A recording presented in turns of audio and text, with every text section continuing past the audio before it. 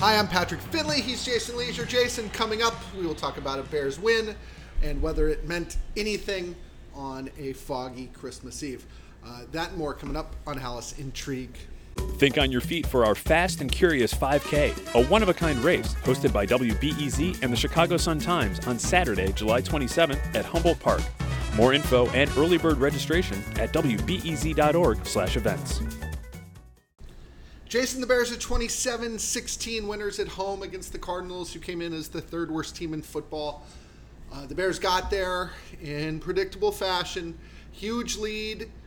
Try to blow it in the fourth quarter. It gets as close to an 8-point game, or as close as an 8-point game, with the ball in the Cardinals' hands in the final 5 minutes or so. We learn anything about these guys that we didn't know through the first 15 weeks? Because sitting here right now, my answer is no. Mine is too, Pat, and they should look good against the Cardinals. The Cardinals are not just 3-12, I think is the record. They're not just the 3-12 team. Look at every number about the Cardinals, especially on defense. They are bad at everything. They don't have a strength defensively. So you should do better than 27 points and letting the Cardinals hang around. So what we saw early, we saw a 21-0 lead by the Bears. That's kind of the bar. Right. That's where that should be. This game needs to end up something more like 40-13 for it to be what it should be against the Cardinals. Yeah, the reason it wasn't is you had an offense that stalled out completely. After Cole Kmet got hurt, Kmet had a career best game in the first quarter alone. 4 catches for 107 yards, something like that. Best game he's had. Goes to the locker room at halftime after being in the injury tent. Does not come back out. He's got a knee injury. Eberflus said things look optimistic, but they'll know more going forward. Without him, the Bears offense really did struggle. And there's a really bad Justin Fields interception in there, and we'll get to it. It's his first interception in, 4 games? Something like that. But in the situation, it was really, really inexcusable. And then you've got some kind of typical late-game mistakes. I'll leave it up to you. Where do you want to go when trying to figure out what happened? It's not possible the Bears got bored with a 21-point lead, is it? No, I think they just aren't good enough to sustain something like that. And maybe it sounds silly to be picking apart any win that they ever get. Right. When you talk about how bad this team has been for how long, going back to 2021, 6-11 with Matt Nagy. But we want to cover them like a real team, don't we? They have aspirations to be a real team next year. They had aspirations to be a real team this year, to be contending for a playoff spot, and they have not even been close. I think that it was one thing that was eye-opening. Right. I don't know that I would call this the most important thing. There are a lot of things to consider here.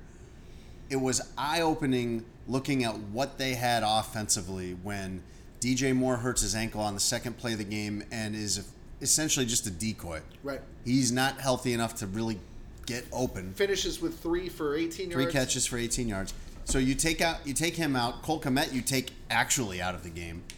And there's not a lot there to work with for Justin Fields as a passer. Darnell Mooney has had a really bad season. I think he had 2 catches for 5 yards today. He's throwing, Justin Fields throwing in the end zone to Mercedes Lewis, right, who is, I think, my age. Turns 40 in May. Yeah, we're right about on the same timeline then. But all of that being, and you have the offensive line committing all kinds of penalties, right, just in horrible times. Braxton Jones, Lucas Patrick, Nate Davis, all with a holding penalty. Nate Davis's was declined, but he, added a false start later. And Lucas Patrick's hold negated what would have been a 32-yard run by Justin Fields. And I'm not this guy. I didn't think it was a hold. I usually am not the kind of person who complains about that. I thought that was ticky-tacky. Okay. But nonetheless, it counts. Braxton Jones' hold was 2 holds. Right. He had whoever he had. I don't remember who he had, but I can visualize it in my mind that he had him. He had him by the neck. Right. So issues. Issues in the skill players. Issues on the offensive line. But this is not the team that he played on last year where they have nothing. Right. And all of that being said, Justin Fields cannot need everything to be perfect in order to function. That's not what it's going to be like in the NFL ever for most teams. And there are so many guys, there are backup quarterbacks around the league that can come in and do fine when everything's in place perfectly. So that can't be the expectation for Justin Fields. And after that 21-0 lead, Patrick, he completed 7 of 16 passes for 51 yards the rest of the game. We've talked here before about how it must be nice to be a team that's good enough that you can have a bad day and win and be able to kind of joke about it on your way out the door. How is this? Is this an example of that, or are the Cardinals so bad that we don't look at it that way? Because you could very easily sit here and go, it's a defense who had 13 takeaways in 4 games. Today they had 0. You have Justin Fields who, like you said, was really bad once he lost his favorite target twice over. They still find a way to beat a team that's bad. Is that do we get credit for that if you're them or not? Do we give credit? Okay. Not for me. Okay, what's the difference? We always talk about the Eagles laughing off, we had a bad day and we still won. That's the difference, though, is that look what the Eagles have accomplished. Mm-hmm. So when the Eagles just scrape by the Cardinals or Cardinals adjacent, whatever, right. You say, well, they kind of played a terrible game and got away with it. When the Bears scrape by the Cardinals, the right way to look at this is that's how much better they are than the Cardinals. That's it. The Bears haven't earned that credibility. The Bears don't have this impressive body of work to where when they play badly, you're like, well, that's an aberration. It's like, no, there's a lot of things about this that are not that far off of their normal growth chart. But if they'd won this game 42-13, are we sitting here going, who cares? It's the Cardinals? I am sitting here saying a little bit of that because it's too little too late, but I'm sitting here saying, well, that's what they should do. Mm-hmm. That's them living up to what you should do in this situation. That's at least, I guess what I would say is, I wouldn't say that would be negating it. Right. But I would say it just doesn't matter because it's so late and it's against the bad team and they need some of these good performances against the good teams. Devil's advocate, and then we'll move on. They led the whole time. They were up 21-0. The fact that it got close at the end gave us all here we go again vibes. But close was, they were never in danger of losing. They were in danger of maybe tying. And the Cardinals didn't get past the 35 coming out. Yeah. That is a lot. That's everything to do with their Bears defense. Right, sure. That's nothing that the offense and Justin Fields did. The point I'm making is I think that we've seen enough Bears games to see patterns that are disturbing in wins and losses. You probably saw the Bears win games kind of like this in 2018. Yeah. Not every game was a masterpiece. Yeah. But you're winning enough games, and you're winning enough games convincingly, and playing well against good teams even when you don't win, that your total body of work says you're a good team. Right. And you're a good team entitled to an off day, especially when they can still win on kind of an off day. The Bears don't have any of that. This is still kind of in the normal range of how the Bears play.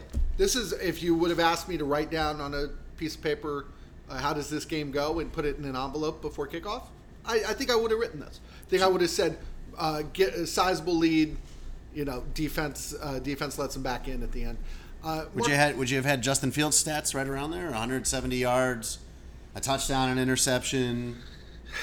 I think I would have had better passing yards for him. It fits close to his average. Oh, it does, but I thought I was having kind of Mitch Trubisky against the Buccaneers. I was thinking too. Yeah, that was kind of what I went into this expecting, and so clearly I'd be let down by what happened. Sure. But I think that was a reasonable expectation. Not that they would score 48 and he'd throw 6 touchdowns, but that it would look something like that. That it would at least be convincing against teams that are this bad. And 20 minutes into the game, it felt like that. And it did. And then it went away. Mark Potash and I were talking after the game, and he had a good point. Coming out of this game, you don't feel any better about Justin Fields at 7 p.m. than you did at 7 a.m., right? We keep not mentioning, by the way, he rushed for 97 yards. That was great. Great. And he should have rushed for 150, but there were those flags.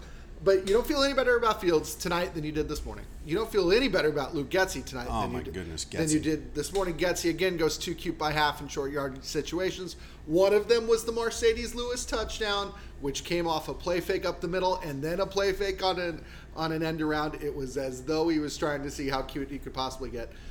The inexcusable one I thought was the 3rd and 1 direct snap to Roschon Johnson in the fourth quarter. 3rd and 1, Bears absolutely have to have it to try to kill the game here. And instead, they walk off Justin Fields in motion, snap it to a rookie running back who gets stuffed, and they've got a punt. So you don't feel any more convinced by Fields. No. You don't feel any more convinced by Getsy. Which gets me to Eberflus. Eberflus's direct responsibility is Getsy and Fields, and the defense and everything else that has to do with the ball. Getsy he chose as well. Correct. In fact, I mean, he didn't choose Fields, but he chose Getsy. But I feel like an evaluation of Eberflus at the end of the season will be based on a lot of things, including his record. You know, the Bears improving to 6-9 helps Eberflus in a way it doesn't help those other two guys. You know, he right now has a chance to, if he wins the next 2 games, you know, finish as a winner of 6 of 7 and a winner of 5 of 6. They'd be sitting there at 8-9. 8-9. Which, if you went into the season saying the Bears are going to be 8-9, maybe a game out of the playoffs, after going 3-14 last year, you would say that is, without knowing all of the disasters that ended up coming. How we got there, yeah. Just on paper, going from 3-14 to 8-9, you say, "Oh, man, Eberflus looks like he's doing well." Right, and it also tells you how bad the league is, because the Bears had 3 just disastrous losses. That, man, if you can sit there and talk yourself into, boy, they're what, 5 minutes of game time away from having a chance to go 11. You could probably talk 11 talk a couple of their wins back into losses too, though. True, but yeah, you're right. And I think that I don't think this changes my opinion of Eberflus, but I think it may. I don't think there were any winners today. Let's put it this way. I like this, Jason. I should have written this. There were no winners today, but Matt Eberflus came closest to being a winner today. I agree. And Matt Eberflus getting these last 3 wins, getting to 8-9, the significance of that is really only if the Bears want to keep him. Because I just don't see how the last 3 games would change anybody's mind. I think the Packers matter to the McCaskies. That carries some weight, but that's not a good team this year. That team almost lost to Carolina this year. They drive you crazy. You can't figure them out. I don't like them, and I don't like the Bills, because just be good or don't. And it's like, what are you? I don't see how those 3 games against pretty bad teams, Atlanta next week, Green Bay to finish, really would swing things one way or the other after 2 years. Mm-hmm. I mean, you're talking 3 weeks out of 3 games out of 34.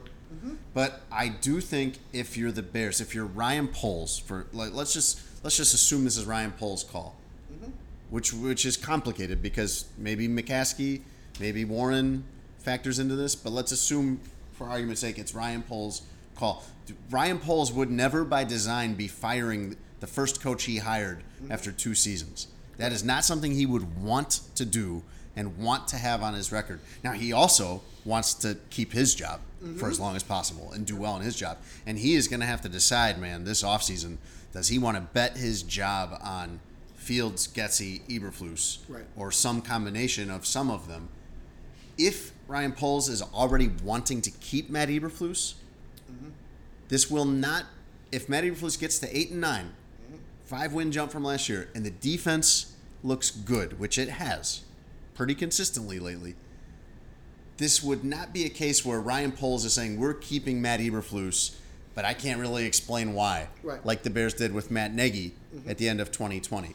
That is an argument, a justification to keep him. So while their evaluation might be kind of in on Eberflus and maybe they like him, they might be sitting here knowing that's a hard thing for us to put out publicly if you crumble at the end. Yeah, you need to help us sell this. You got to give us 8-9 and a functionally, a really good defense. Right. And then maybe we make the case that, hey, Matt's doing a good job. And we haven't even gotten into all the off-field of whatever with Allen Williams and David Walker and Chase Claypool and Justin Fields and with Getsy early in the season, all of these snafus that have come up. And Matt Eberflus, every time he steps to a microphone in those situations makes it worse. Right. But you're at least giving your bosses something to construct an argument off of, saying, hey, jumped from 3 to 8 wins, defense is looking good. All this guy needs is a reboot offensively, new coach, new quarterback, new coordinator, and we'll be off and running. And while that isn't what I would do, it's not crazy. No. There are some really good pieces in place here. Right, and I think we've talked about this before, but I could sit there and write you a 5-minute speech to be read on Black Monday that says, boy, what a luxury the number 1 overall pick is going to have. Caleb Williams coming into our building, playing with a defense that's so good that he will have opportunity after opportunity to succeed. You know, knowing that the pressure's not on him because all he's got to do is score 20 points a game and we've got a chance. And, here we're going to bring in this new offensive mind. He's still from the Green Bay tree, but, you know, he has, say, college experience too, somebody who can work with him. Who's that going to be? I'm just It's not going to be Nathaniel Hackett, is it? No, Okay. I'd rather hire you than Nathaniel Hackett. I think there's a way to present this as moving in the right direction if you want to present it that way. If that's what you're wanting to do anyway. Right, and that may be the case. Real quick, Jason, before we go, I wanted to ask you about Cairo Santos, 4-year, $16 million contract extension. Comes out on Sunday, kicks 2 field goals, 3 extra points. Boy, he has fixed the biggest problem the Bears have had in the last 10 years. Well, not the quarterback problem, but a huge lingering problem since cutting Robbie Gold. Yeah. And they've just run through kickers. And it's just not even a thought anymore. It's just, there's Cairo making another field goal. I think we all take it for granted, myself included. But, boy, it's nice to see him get a new deal, isn't it? See, he could have a bad game. Yeah. He could have a bad game, and you'd be like, well, that's an aberration. Mm-hmm. I think... I want to say last year he may have missed an extra point in a game they lost by 1. Like, he's had bad games. I think that's right. Look up if that's right, because I don't remember. I really don't. There was a lot of losses last year to follow. Makes for bad pod. But was it the Lions game, maybe, at home? Cairo Santos is an incredible story to me, Patrick, because you just don't see that often that everything comes together for all sides at the right time. Mm-hmm. And you just talked all about how he has... You need to interject with this right this second? I do. This couldn't wait. November 13th, 2022, misses an extra point in the game. They lose to the Lions by 1. There you go. Moving on. Okay. Yes. Back to you. Good fact checking. Okay, thank you. Of yourself. You talked about how this has solved a huge problem for the Bears. Right. And that cannot be understated because Robbie Gold was a mainstay for them for so long. And when they cut Robbie Gold, they went through several kickers. They thought they found their answer in 2018 with Cody Parkey, and that went so badly. Not just a bad season, but then a terrible, extremely memorable ending to that season with the double doink. And then they go to Eddie Pinheiro, and then Eddie Pinheiro gets hurt right away the next year, going into 2020. And Cairo Santos comes in, and not only is solid, Patrick, but is the best, most accurate kicker they've ever had. Highest field goal percentage of any kicker in Bears history, and highest field goal percentage in Soldier Field of any kicker ever, and that's hard to find. Yep. That's what you really are paying for, is a guy that can kick in Soldier Field in November and December when it doesn't happen to be, 55 and clear like it was today, or clear-ish.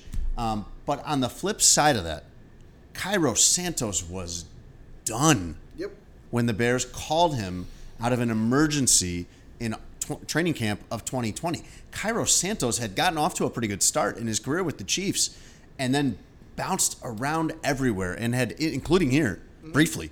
The Titans missed 4 in a game? He was, I think, with the Jets, with the Rams. He bounced around. There was teams he was on and then didn't, in the offseason, and then didn't play. I think he was on something like 5 teams in 3 or 4 years and was out on his butt after missing 4 field goals in a game the Titans lost by 7 points. Yep. And had no prospects at that time. And the Bears called him. And one of the things I asked him about today when I was just chatting with him afterward is, what did you think was going to happen when you came to the Bears? What did you think that was going to be? Because he surely couldn't have thought I'll be here for the next 7 years, which is what he will end up being here for, I think, or maybe even longer, maybe 8 if he plays to the full length of that contract. And he said, yeah, you didn't know. They had Pinheiro, and Pinheiro's good, and Pinheiro's a kicker in the league right now for Carolina. And they just said maybe he's going to need 3 or 4 weeks. There wasn't even, when they brought him in, this assurance of, we're going to need you for the first couple games. He came to the Bears as a practice squad player, not knowing whether he wasn't practice squad at the time, so they hadn't made the roster cuts. But I think they did cut him at the roster deadline and put him on the practice squad initially. He came not knowing there would even be an opportunity, let alone like a 1 or 2 game opportunity. Right. So this is a phenomenal story for both the Bears solving this lingering, ongoing problem, and for a guy whose career could have been done at 29 or whatever he was at the time, and has had this whole second act that's better than he's ever been. Yeah, and there are technical reasons behind it too. He shortened his steps. He worked on his leg strength. There are changes he made in himself that accounted for this turnaround, and it's not that dissimilar from when the Bears got Robbie. And Robbie went and figured himself out and came back and was just as good, if not better, with the 49ers and the Giants than he'd been with the Bears. Yeah, the Bears are real lucky to have kind of stumbled upon this. I think it's a cheap, it's a cheap problem to solve if all you got to do is throw money at it. And they did that with him. Ryan Poles has now given out how many multi-year deals ever? Cole Kmet, Andrew Billings, Cairo Santos. You're talking extensions? Yeah. Oh, okay. Yeah, that's probably it. That's it, right? Yeah, this is only the second player that he's inherited from Ryan Pace that he has signed. That was a good pickup by Nagy and Pace. If you remember, Matt Nagy was saying the reason that he wanted them to call Cairo was because he'd had such confidence in Cairo when they were in Kansas City together. We'll see what happens when he has to kick kicks that matter. I know they all matter to him, but one of the things about coming to the Bears in 2020 is, not a lot of huge pressure situations in terms of determining playoff fates or playoff seeding or anything like that. He sounded like he had some pressure today, kicking, even though these were not game-deciding or season-deciding kicks. But he kind of acknowledged there was some pressure of kicking after you sign that contract. Like, that's not a good, he didn't say it, but that's not a good time to miss. No, it's a good problem to have, though. Jeez. Anything else grab you before we go? Bears defense, solid as usual. I thought that Terrell Smith, with his pass deflections on 3rd and 4th down on the last Cardinals drive, that's a really good sign. He's been coming on. And I'm reaching here. No sacks for Montez Sweat, but he did have a pass deflection. Yeah, a pretty quiet game for him. It's nice to have a pass rusher out there that you have expectations of, though. Yeah. And I thought their pass rush was pretty good as a whole. And for it to be okay without him is an okay sign, I think. The only thing I think that we haven't really discussed is it was kind of odd, the whole situation with Deontay Foreman this week, where he practices Wednesday, then misses Thursday for a personal reason, then limited in practice Friday without an injury, right, and then ruled out, I guess, with a personal reason Sunday, and they didn't miss him at all. It was the greatest thing that ever happened to Khalil Herbert. Khalil Herbert, 20 carries, 100 and some odd 112 rushing touchdown. yards. More rushing yards on Sunday than in his previous 2 months combined. More rushing yards on his first carry than in either of his last 2 games total. A good day for him. You saw the speed. You saw the assertiveness when he hit the hole. And I think a 2-man rotation is just a more comfortable thing for everybody, it seems like. I think those guys are both better players, too. Deontay Foreman, it was impressive what he did in Carolina last year. Almost got to 1,000 yards. He has been impressive in terms of his attitude and work ethic and being there when the Bears needed him after being inactive, being a healthy scratch. But if you gave me the choice of how I wanted to put the pecking order with the running backs, it'd be Herbert and Johnson, and that's what's going forward too. Well, that's the thing. Jason, when you asked Matt Eberflus about, so are you going to make decisions to play younger guys because of where you are? This is one of those situations where, the tie goes to the base runner, and Khalil Herbert's going to be on this team next year. Roshan Johnson's going to be on this team the next 3 years. Deontay Foreman's got 2 games left in a 1-year contract. So I think whether it's the better immediate decision or not, I think looking forward, there's no question that you'd rather see those 2 other guys play. That'll do it, Jason. For anybody who is traveling this holiday season, please be safe and enjoy what you can. Jason, we're going to go see our families and then get Christmas Day off. The Bears gave their players the day after Christmas off, too. but we will go see Matt Eberflus on Tuesday. You will hear from us later in the week or as news warrants, but until then, you can follow Jason, myself, and Mark Potash on social media. Check us out on the Sun-Times website, on the app, or if you live in town, in newsprint. He's Jason Lieser. I'm Patrick Finley. Thanks so much for listening. We will be back again real soon.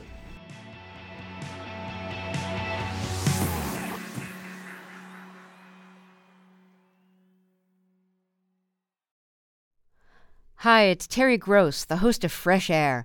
We bring you in-depth, long-form interviews with actors, directors, musicians, authors, journalists, and more. Listen to our Peabody Award-winning Fresh Air podcast from WHYY and NPR.